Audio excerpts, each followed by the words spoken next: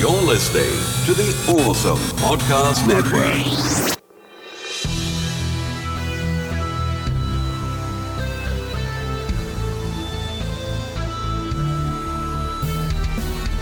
This is 80s Revisited. I'm your producer, Jesse Sedgley. And now your hosts, Daniel Sanangelo and Trey Harris. I don't. You do. I don't. You do. I don't. You do. I don't. You don't. I do. You don't. I do. You don't.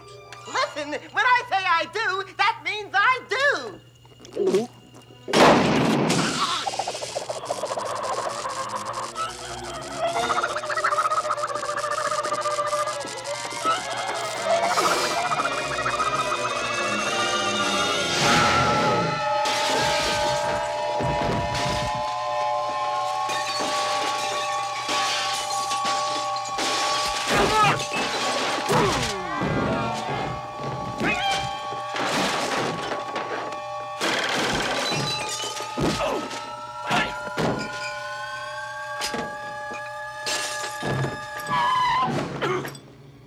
Gotcha, kid.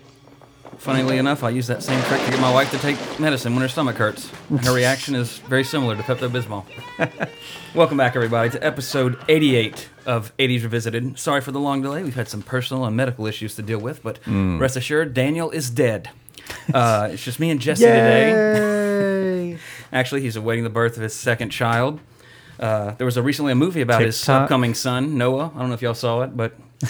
I skipped that one. It strayed way far from the facts. Let me tell you that about Daniel and his unborn child. Just my 2 cents on that issue. Is that the name he's going with? I believe so, yeah. Noah. Last time I checked. Not that I check a lot, but What if he grows up to hate animals? he gets like a dog catcher at a kill shelter. Noah. Noah. Nobody calls me that name. Hey, that could be a Disney movie. You know, he's the villain, but then like he meets the one little puppy that changes his mind. Oh. You know, Sounds like a Christmas movie. Yeah. Or it could be an exotic animal like a ferret or something, or an anteater.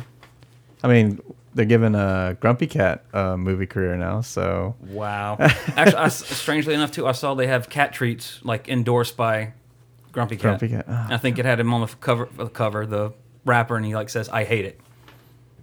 Well, good. Don't buy it. Their cat has a face, and they make millions of dollars off of it. Why can't I have a pet that looks ridiculous? Yep. That's all you need these days. Just go to the shelter, get them all, and just take pictures of each one, see which one takes, and throw out all the rest. Yeah, just kill the rest, take the one. Yeah, good idea. I know where That's I'm what going Noah will after do in the future. There's the plot of the movie. We just made a movie. All right. Anyway. We'll have to go make a movie. Who Framed Roger Rabbit, June 22nd, 1988. IMDb 7.7. Rotten Tomatoes, however, 98% critics, 94% audience. Fair enough. Scored well with the Rotten Tomato crowd.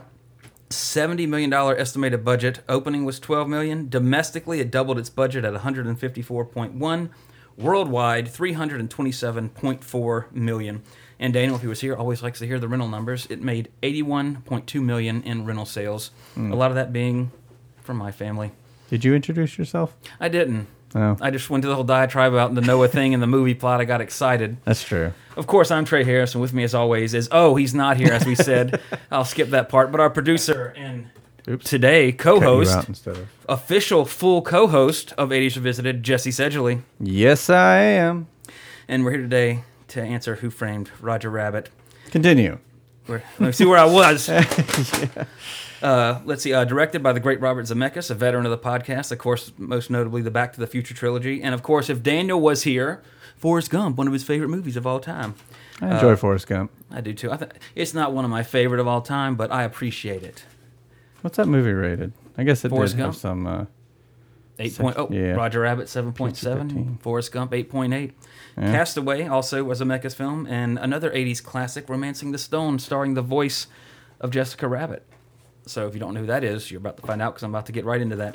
The screenplay was by Jeff Price and Peter Seaman, based on the book Who Censored Roger Rabbit, which, as we just watched a YouTube video to get some extra facts on, was actually written about racism in the 40s. So Roger Rabbit is, it's the kids' version of Uncle Tom. There you go. or Little Black Sambo or whatever, You got to introduce 12 it Years to a him Slave. somehow. Yeah, what better way through the hijinks of a cartoon rabbit framed for murder? Mm-hmm.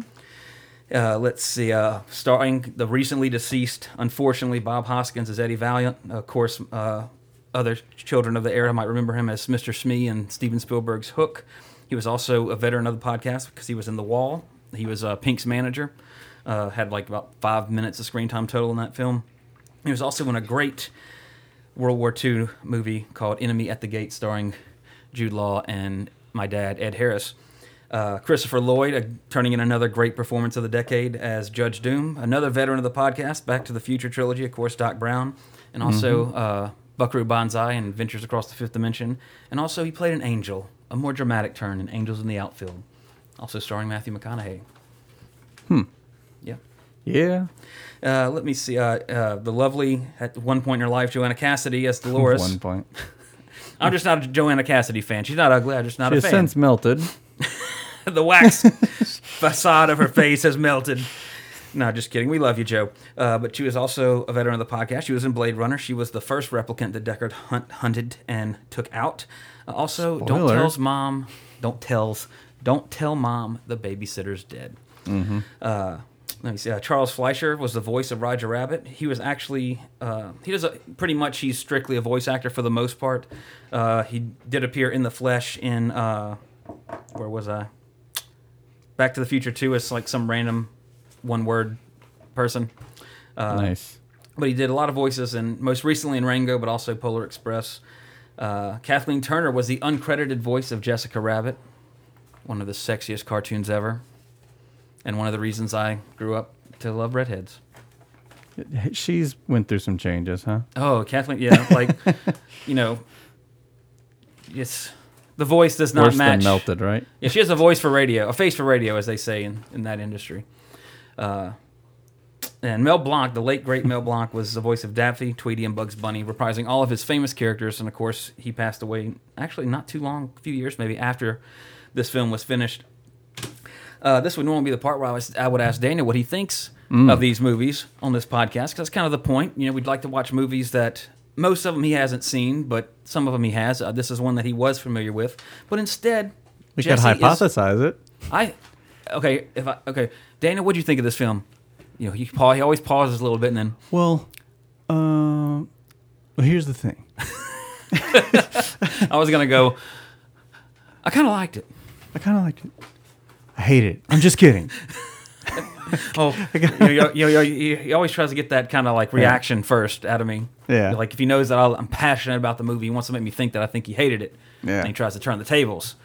Sometimes it works, sometimes it doesn't. But I'm on to his games. That's like, I'm parodying now. Christopher Lloyd could do no wrong, but I just don't like Joanna Cassidy. She's no Olivia Newton-John. think he listens to this? I don't know. I'm pretty sure his wife does. Oh, okay. So well, maybe if he's not here, she won't. Oh, maybe she just listen. I keep adding apostrophe S's to things today. Maybe she listens to it, to hear him when he's not home. It's Yeah. like Daniel's in my ear, and he's not. I don't know. Of course, it doesn't come out till like a day after. Again, hypothesizing. But you're very familiar with this movie, as am Yes, I. yes, I'm familiar with Have the you seen VHS it recently by copy. chance, or? Not recently, no. that? But man, I saw this so many times. This We're out was- the VHS. I was about to say this was one of those definitely that it got the VHS worn out, especially one particular scene, as we'll get to a little bit later. But yeah, because let's see. I wish I had known about that scene. Oh, believe me, I remember doing that Oh, really? Oh, wow. because it was a. You're so adult. Well, I was 8 when this came out. Jesse, you were like 6. You You're were in like, '82, oh, right? Or yeah. am I right? Yeah. Uh-huh. Yeah. So, it was like I was in high school. You were in junior high. Not at this time, but there's that divide between, age groups. That's true. But actually, I remember because so a foolish. friend of mine, I'm trying to think of his name. I can see his face. His name was Justin Mullins. He's like, yeah, man, Roger Rabbit. You could see her hoo-ha. Oh, you gave it away. We were hiding it so well. That's what we like to do. But of course, there's the infamous scene, if you will, where you can, if you have the VHS version, you can pause it at the right time, and you can see that Jessica Rabbit is in fact going commando. Don't try to do it on your DVD because they have since fixed it. What about on YouTube? It should be. Maybe. Yeah, I gotta find that. But again, it's so tiny and practically insignificant. It's more like something that an 8 or a 6-year-old would look at and be like, yeah, it's cool. That's not it. But anyway, I have nothing but fond memories of this film. And I have the big special edition DVD that came out, I think, for the 25th anniversary. And watching it, just the other day, just reminded me. Actually, or I should say, it was almost like watching it for the first time because I haven't seen it from start to finish. For quite a long time. And of course, when you're a kid, with like with a lot of the humor from Spaceballs or some of the other comedies we've done, when you're an 8-year-old watching this, in particular, a lot of the stuff goes over your head. Now, some things like the booby trap joke. I mean, you're an 8-year-old kid, 6-year-old kid, you get that one. There's a lot of stuff that watching this, I was like, wow. I had no idea who Frank Sinatra was when I first watched this. Well, my mom. Let me phrase it. My mom's dad, huge Frank Sinatra fan. They played "My Way" at his funeral. So like, that was one thing I got. But there was. I just remember watching it recently. Was just like, wow. And this was rated PG. Mm-hmm. Like today, I don't think it would get away with that. To be perfectly honest, mainly, honestly, probably simply for the Jessica Rabbit character. Yeah. Like, I mean. From start to finish. Yeah, I mean, she's basically side boob all the way. Yeah, I mean, I don't know how that dress stays on even for a tune. I don't know tune physics, but I'm just saying, it's a miracle of modern science. That is that's not how she looks in the movie. Somebody, no, this is a promotional kind of a still we're looking doctored at. photo. But yeah. Oh, it's so fake. Roger and Jessica aren't really there. Jessica, yeah, That's she's not had even some work her. done. That's funny. And that's actually, if this world existed, that actually could literally happen. Yeah, I went to the animator, got some work done. Yeah. I got my cheeks brightened, or You erased that mole. yeah, got a new one. I got a tattoo. Yeah, but this is nothing but fond memories of this movie. I remember seeing it in the theater and just being completely excited about it. And I had a Roger. I can't speak. I'm so excited to be back doing a podcast because it's been like 3 weeks. Yep. But I remember having the Roger Rabbit stuffed animal and throwing it around, going on adventures with it in my room. Like it would imitate Eddie Valiant. Come with me, Roger.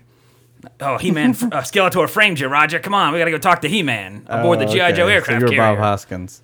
Well, I was the young Eddie Valiant. Oh, the adventures of the young Eddie Valiant. And the young Roger Rabbit, because he was proportionate to me. So, Oh, right. I mean, This is are before he tunes was like animated. What's the process of tunes being? You just draw them and like, poof, whoa. They Yeah, just- like, are they born? Or is there some like, I guess they would have to be born because they had like eggs and hatchlings and stuff like that. or maybe Maroon Cartoons own some sort of, maybe there's some sort of machine, like when you animate them for a movie, that like, oh, they're animated for a movie, now they are alive. There needs to be some like gritty movie just called Toontown, and it's like going into the film makings noir. of it, how it came to be.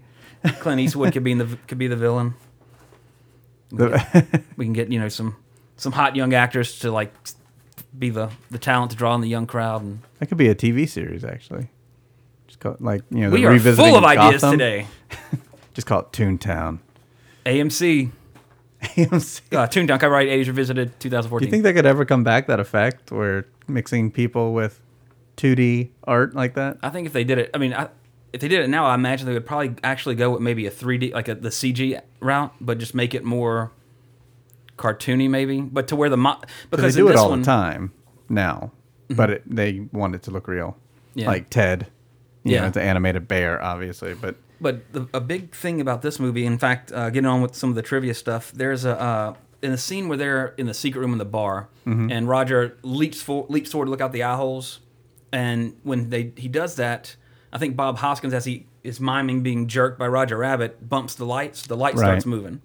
Well, that was a huge problem for the animators because they had to match the swinging light to Yeah. the shadows on an animated character. that's right. And now, did they have to do that? Not necessarily. They Yeah. they might have could have got away with it because I never noticed this until I read this and then watching that scene. Like, holy I shit! bet you would like, notice works. if it wasn't there because he maintained his brightness. Maybe as a kid, I probably wouldn't put Right. it that way. But in fact, there's a term in the animation industry called fix the light, or is it fix the light or bump the light? One of them. which bump. basically means fix. You don't you make sure that it fits Right. the animation. Don't hit the lights, Yeah. basically. So, which is really interesting. When you watch that scene, you can see when you watch it and you're paying attention to the shadows on Roger, they're changing every time the light moves. Ugh. And I mean, again, that's yeah. hand. This isn't, Yeah. this is true animation. Change every cell. Yeah. And I think they said, because I watched the documentaries, and I want to say that it was over 800,000 pages of animation, or it was something absolutely ridiculous. They said it was like, if you put them in a stack, it was like 5 stacks of 8 feet tall animations. It was some ridiculous amount of animation that went into this movie.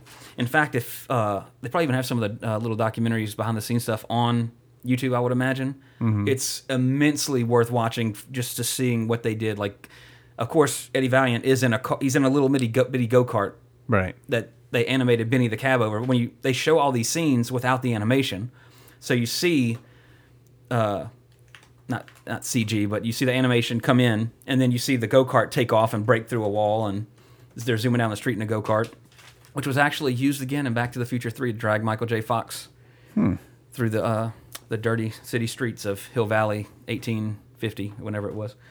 But one of the most interesting things about it is, for a lot of their test shots, they actually had life-size rubber models of the characters that the actors would interact with.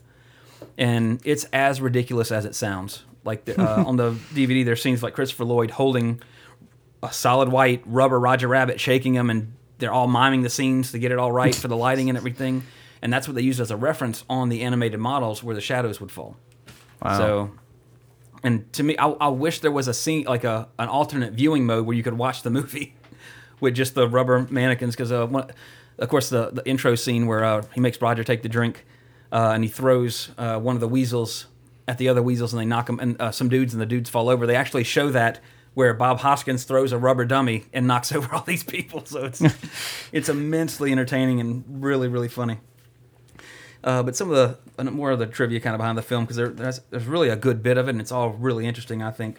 But Bob Hoskins said that for 2 weeks after seeing the movie, his young son wouldn't talk to him because he was pissed off at his dad for not telling him he was working with Bugs Bunny and Donald Duck. And then he didn't let him meet him. Too. So that's interesting. But I don't know, we talked about this before the podcast, I'm sorry, but since the movie features both, the greatest animated characters of all time, Mickey Mouse, Donald Duck, Bugs Bunny, Daffy Duck, Droopy, Betty Boop, etc., as by a condition being made by Disney and Warner Brothers, they'd only allow their main characters. They'd only allow their characters to be in the film because it's a Disney-made film. I think it was done under Touchstone, though, or Buena Vista. I can't remember what the crawl was in the beginning. Anyway, production company, Touchstone, Amblin. Yeah, there we go. Okay, but it's basically bankrolled by Disney. Anyway. Yeah. But it's Disney wanting to put Uncredited. It's a Disney movie using Warner Brothers characters. So again, that's like a DC Marvel crossover. Yeah. And today that's actual literal because Warner Brothers owns DC and now Disney owns Marvel. Yeah. So in order for them to even have Bugs Bunny and Daffy Duck in the movie, they had to have equal time. Now these are animated characters demanding equal time in a movie. Fictional characters getting equal time in a movie, which is why you see Mickey Mouse and Bugs Bunny in the falling scene with the parachute and the spare tire. You see Donald and Daffy in the pre-Jessica Rabbit musical number. And if you watch, it's never separate. If one of them's in a shot, they then show a shot of the other one. It has to be down to the second. I would imagine that it's 30 seconds of Daffy, 30 seconds of Donald. Room full of lawyers are timing it. I would imagine. I mean, if when Disney made Oz the Great and Powerful, they couldn't use the same shade of green for the witch. Yeah. I would imagine that there were stopwatches with 3-second hands. Sorry, that's 0.0086 seconds more Daffy. More Daffy. So we're going to need to cut that one frame of animation that we just paid somebody $2,000 to draw out of the film. Now, this was awesome because I am a huge Tim Curry fan. But he auditioned for the role of Judge Dredd, and the rumor, the story around the campfire is that his audition was so terrifying for this movie that that Zemeckis and Spielberg didn't want to go with him because they thought he would be too scary. Which, to me, that just makes it even more awesome because, again, Christopher Lloyd, great in this film, but I like Tim Curry a little bit more than Christopher Lloyd, so it would be interesting to have seen one of those films that in an alternate Earth we'd be able to see. Maybe it would have been too cartoony. He's acting like a cartoon. Something's up with this guy. Although the film's title is Who Framed Roger Rabbit, that's a question.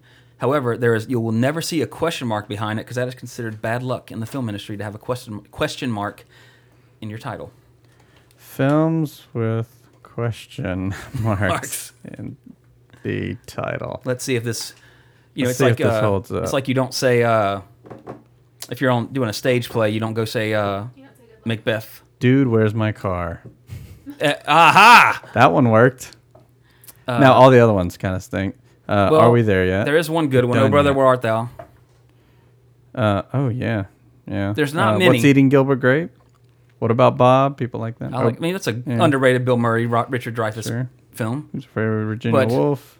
Let's see. Was there 10 listed there? So the top ones are the 5 worst. Dude, where's my car? Are we there yet? Did you hear about the Morgans? Shall we dance? Casual sex? Question mark?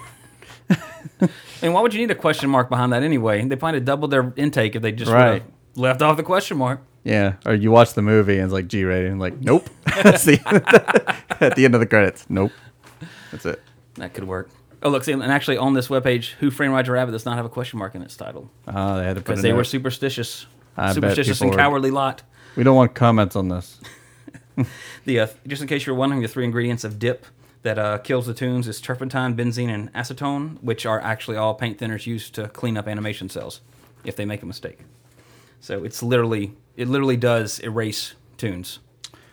Now, here's a list of question mark movies that don't have question marks in them, such as What Lies Beneath. That one was all right. Yeah, I guess they're just going with the 5 W's for questions. Why Do Fools Fall in Love? Of course, then again, those don't sound quite as much like a question like Who Framed Roger Rabbit? What Waits Below? Like What Lies Beneath doesn't Guess need Who's to be Coming a to question. Dinner? That one's definitely it's a faint deserving. Would You Rather? How Do You Know? What Just Happened? Okay, what the hell is this one? Right, I can't even read that. Oh, that's What? I have no idea. What if? Okay. But okay, on the title says AV. AV. Dot. It's Greek. So. Oh, then it's disqualified anyway. That's true. Apparently, Greeks don't have question marks, and because they just put Ellipses, 3 dots behind it. Oh well. Good grammar term right there. Yeah. I knew that. I just couldn't remember it. Let me see. At the time, which is again we're talking about $1988, $70 million for a budget for a film, was the most expensive film ever produced in the 1980s, and had the longest on-screen credits at the end of the movie. Naturally, because of the amount of work animation-wise and whatnot.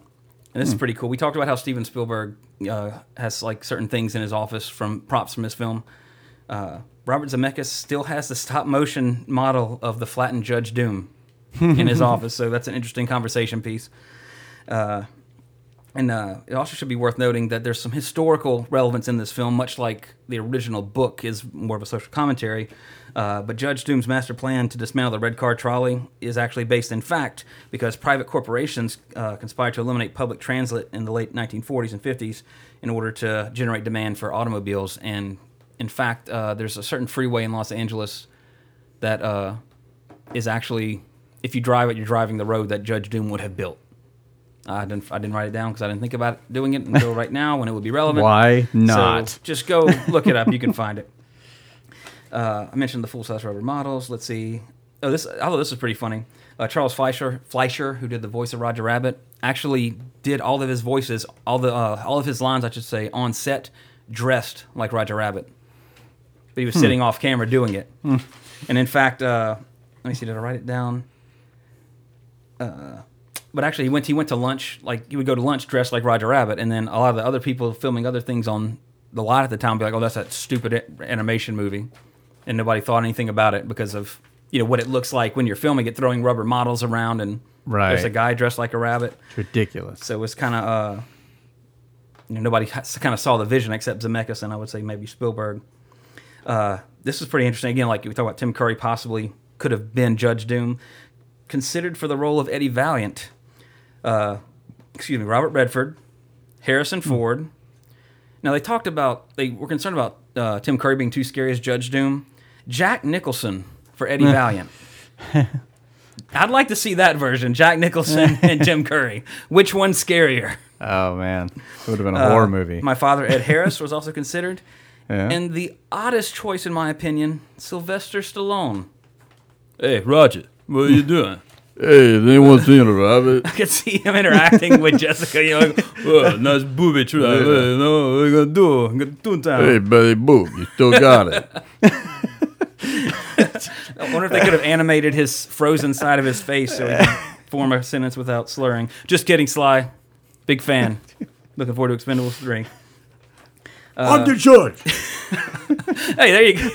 Instead of Judge Doom, it's Judge Dredd. I'm the law.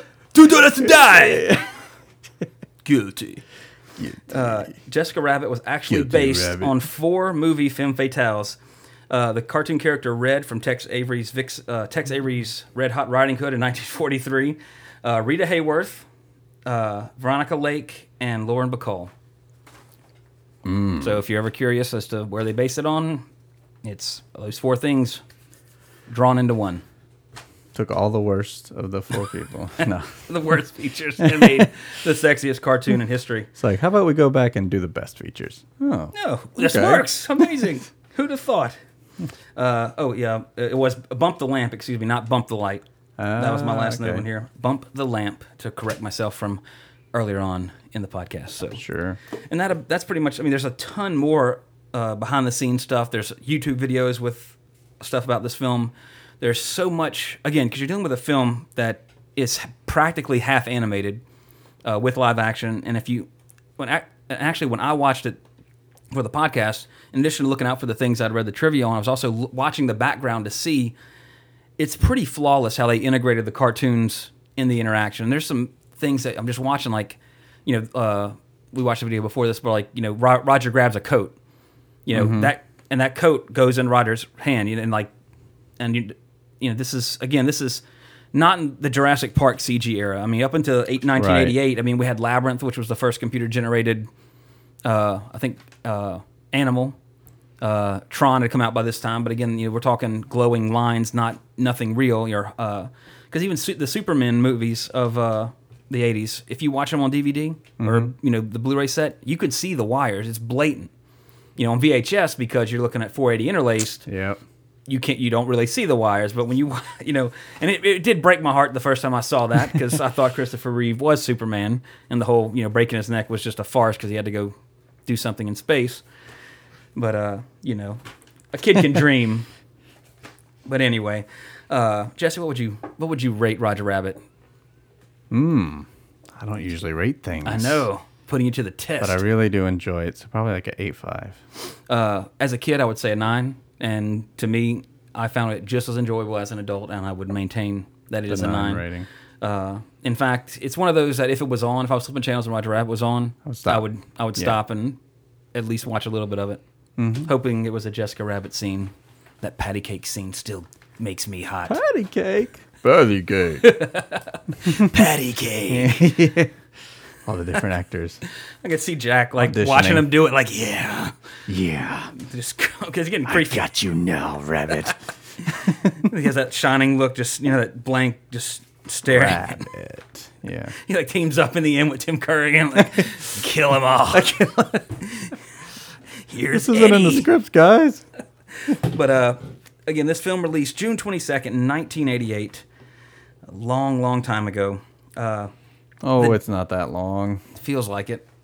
Because, again, this is one of those movies that, as a kid, you'd watch it, you'd hit rewind, go get another popsicle out of the freezer or whatever. Delaware and hopefully Punch. by that, there you go. I remember that. Do you remember Delaware Punch had the bottle where you'd squeeze it and have a little reservoir at the top to pour a perfect cup? I don't know. I This just is weird, got but cans. In fact, I don't think I ever drank it out of a can when I was an adult. We always had the 2 Wow. liters. Not always, but that was kind of a drink of choice for a while Rich people. when I was a child. Yeah, only the 2 liters at the Harris house. So what's this We can? can only afford a can at a time. Sorry, we only sell them in packs of 6. It was hard. It was very hard. Actually, back in the day, they sold individual cans. Yeah, I remember I guess that. they still do. At Sorta. gas Gas stations and everything. Yeah, Like, I that's remember all we grocery bought it stores, they from. would have like they do that now more so with beer. I know a Yeah. lot of stores like, oh, you don't want to buy a 6-pack of this beer that might taste like shit. So you can get one of each and then hope one of them's good.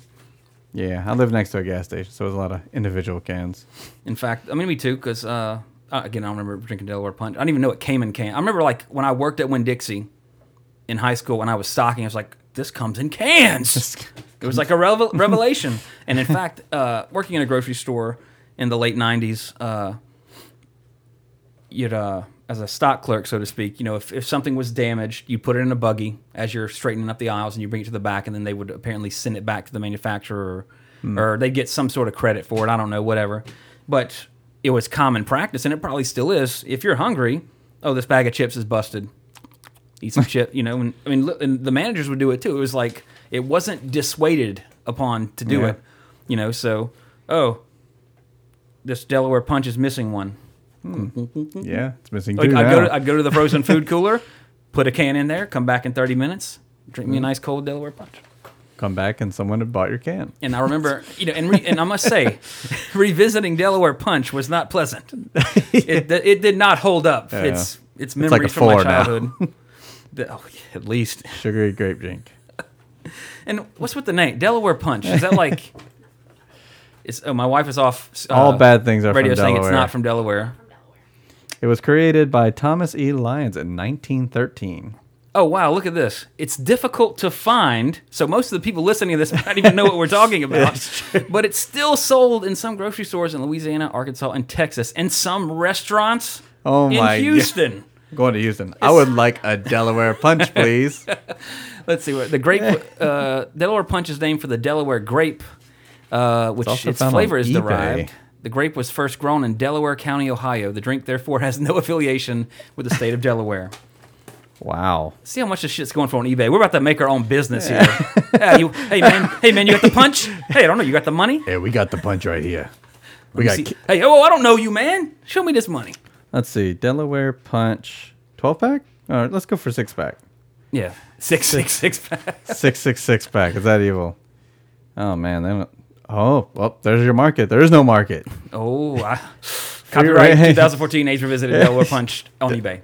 Delaware Punch. Coca-Cola Company's going to call us. Stop us selling our stuff. Well, Stop maybe you selling should. We're doing you a favor. We're increasing your brand awareness. People in Delaware love this stuff. I wonder if anybody in Delaware has, in fact, tasted Delaware Punch. Only if they would tell us you. They're like, no thanks.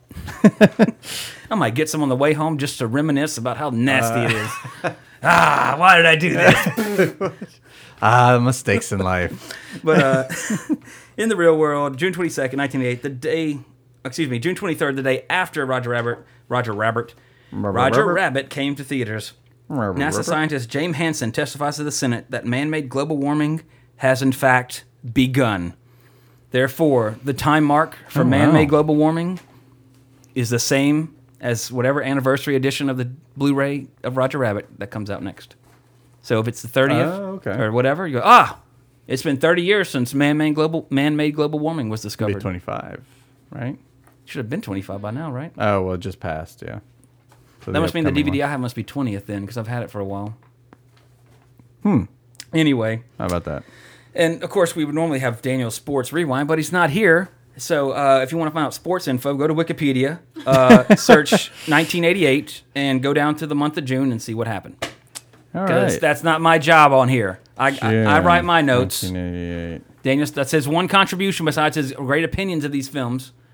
Robin Givens, who got beat up by Mike Tyson, was on the cover of Sports Illustrated. There you go, and that's your Sports Rewind. Sports Rewind. Wah, wah, wah. And now, of course, the segment I do prepare for, Back to the Future, where we leave the 80s. The and Olympics jump were to sometime now. in there. Oh, yeah, there you go. 88 Olympic Games. Wait, they had And the winner? Oh, they aligned that year. Oh, how about that? How's that possible? I don't know, because when I was a kid, I remember like them being in the same year, which this is obviously what it's saying, but I don't know, remember when they changed it. Would you like a mic? People at home are like, who's this mysterious voice? I don't know. Can almost hear it. But anyway, while we're looking at that up, just so you I know, have no idea quick why. fact, in the height of in the Cold War, Russia won the most medals, 132 and 55 gold. Sports rewind. That's 2 sports rewinds in one episode on the fly. Wow. Daniel, you need to step up your game when you get We your ass just back doubled here. it. Back to the Future, and of course, we're about 3 weeks late with this episode, which again we apologize. So this Back to the Future is almost a little too late, but Days of Future Past, everybody at this table has seen it, and in fact, there was a detailed review on the latest episode of Geekly Dose, if I remember correctly. But in my opinion, it was flipping awesome, and you should go see it because I believe on this very podcast I expressed my doubts that it would be good just based kind of on what we had seen, and of course X3. But Bryan Singer, even though you like to put yourself in little boys, you do know how to make a good X-Men film, and for that, There you go. Yeah. I was very, very impressed with it. Of course, you have your naysayers. Most of the negativity I've seen has been like, "Oh, it wasn't like the comic book," or There's all minor. the little boys in the thing. There were no little boys being taken advantage of by movie directors at saucy little events, premieres, or something. I heard he might not be on Apocalypse because of that. Well, they need to get. Distance I think himself. Matthew Vaughn was the one that did First Class, or Yeah. get him back Might at work. least. Because that's the one thing I really liked about it. They did a perfect job of combining the cast of First Class with Yeah. the past cast, and spoiler alert, kind of ending that plot line, so to speak, to where now, because Apocalypse was to take place in the 80s, I believe. So it's going to be more. It's going to be basically First Class 3. Do you remember that scene at the beginning of the third one where they go to Jean's house? Mm-hmm. That scene happened 13 years after Days of Future Past. So the way Professor X looked in that scene versus the way he looked in Days of Future Past, that was a rough 13 years. Well, I mean, of course, things were happening. Sentinels were killing He people. went bald completely. His face shape changed. Well, because they do. Maybe that was a side effect. Maybe he lost his hair because it was a side effect of that serum he was taking. Right. I think Gained a even more British accent. I mean, he had one. he made less Cockney and more Yeah. proper, Yeah, so exactly. to speak. I guess. Of course, a true English speaker of England could say, "Oh no, he's got a Liverpool accent there. Now he's got a London accent," or Yeah. they could spat out that kind of stuff, not as eloquently as we just repeat things we hear Well, on TV. Maybe they'll They fill us describe in on those 13 years. Send us an email, ladiesvisit@gmail.com. But honestly, with how convoluted and basically fucked up the X-Men universe have become with X-Men 1 through 3 and then the two Wolverine movies, they can't pass away some things, like, I don't care, as far as the timeline goes, because it's time travel. Right. So if you Well, don't, kinda wiped out everything, if it doesn't make sense, it's time travel. Just time travel. Just let it be.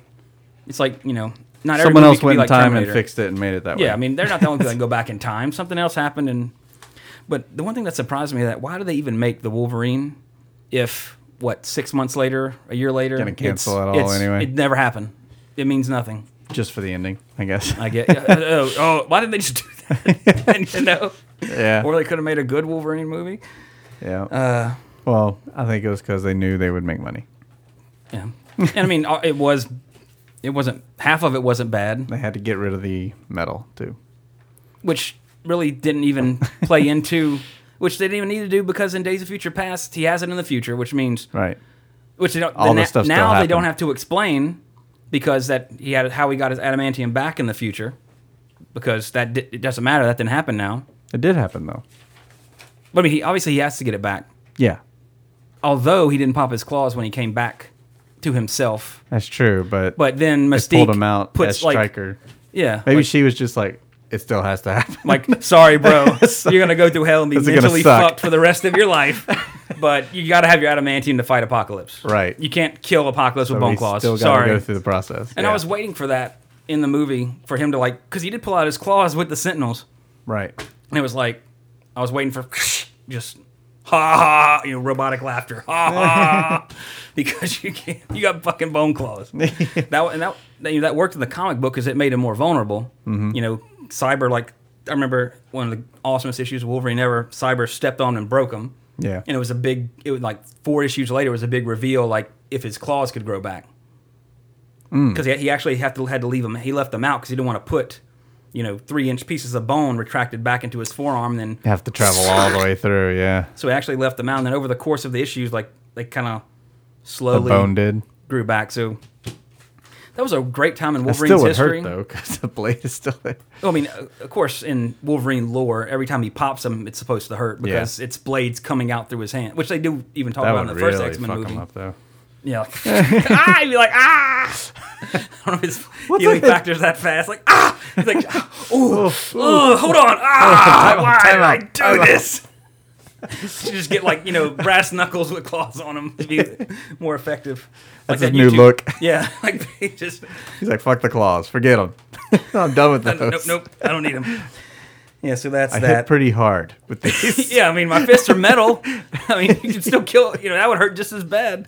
You wouldn't kill. I mean, you could still kill somebody, but I mean, it'd be like bam. You beat the shit out of them first, so it's arguably more painful and way That's worse to true. go than just Big getting a claw blunt through the weapon. face. There you I'd go. rather get a claw through the face than bludgeon with an adamantium hand. I'm The just new saying. Wolverine. Ticket sales have plummeted for the new Wolverine. Because he seems to just fight with his It's like a fist. boxing movie. Yeah. It's like- And he talks about it a lot. oh, and speaking of Wolverine, the comics apparently in 2 months they're killing him off, Yeah, which means he'll be back in 8 months. Yeah, it's like a one-off type of thing. It's like not in the main storyline. Oh, really? It's supposed to be like a what if?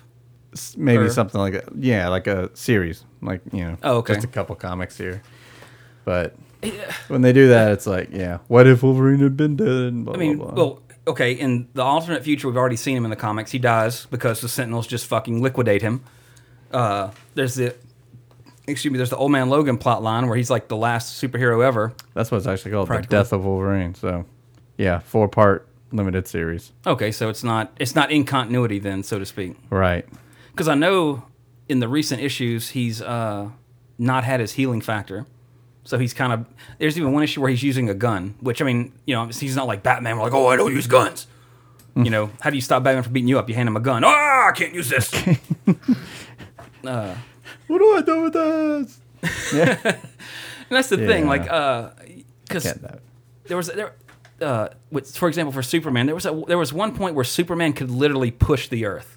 Yeah. He was that powerful. Like, okay, They made him too strong. oh, this little rock's gonna stop you. Okay, ridiculous. So then they had Crisis, and they made him not as super. Right. And then there was a point where Wolverine, part of his brain was left. Like he had nothing but like part of his brain. And apparently he regenerated. So yeah, my theory stands. The only way to kill Wolverine is to drop him in the deepest part of the ocean.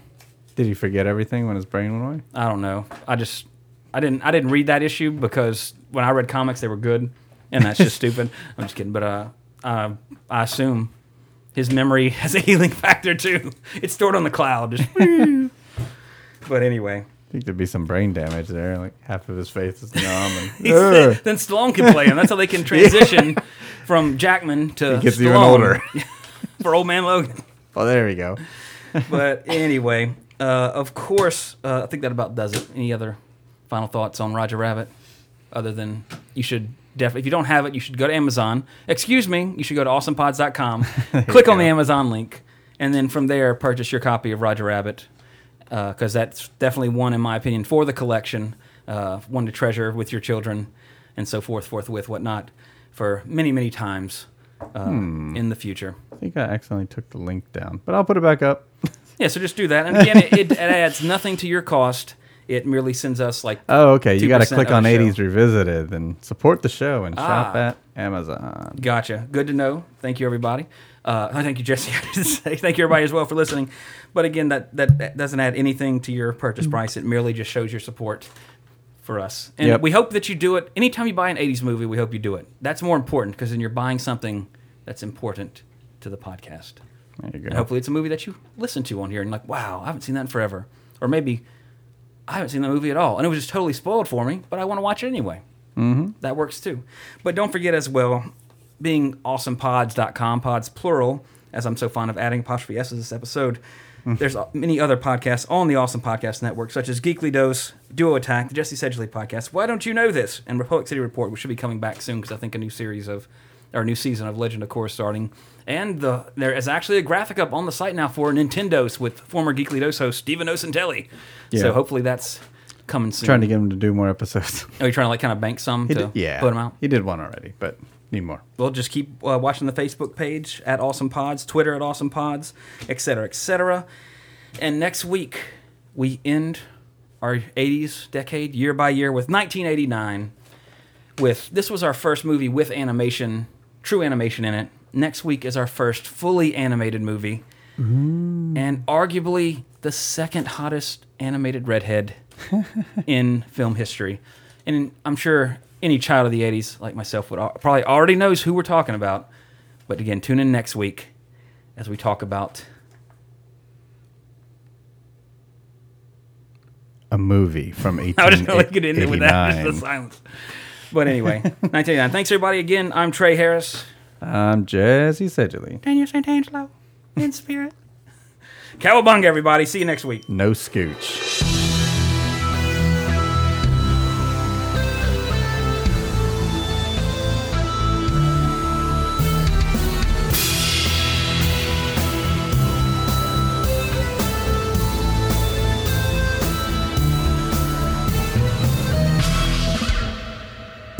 Find this show and more on Facebook.com/AwesomePods and follow us on Twitter @AwesomePods.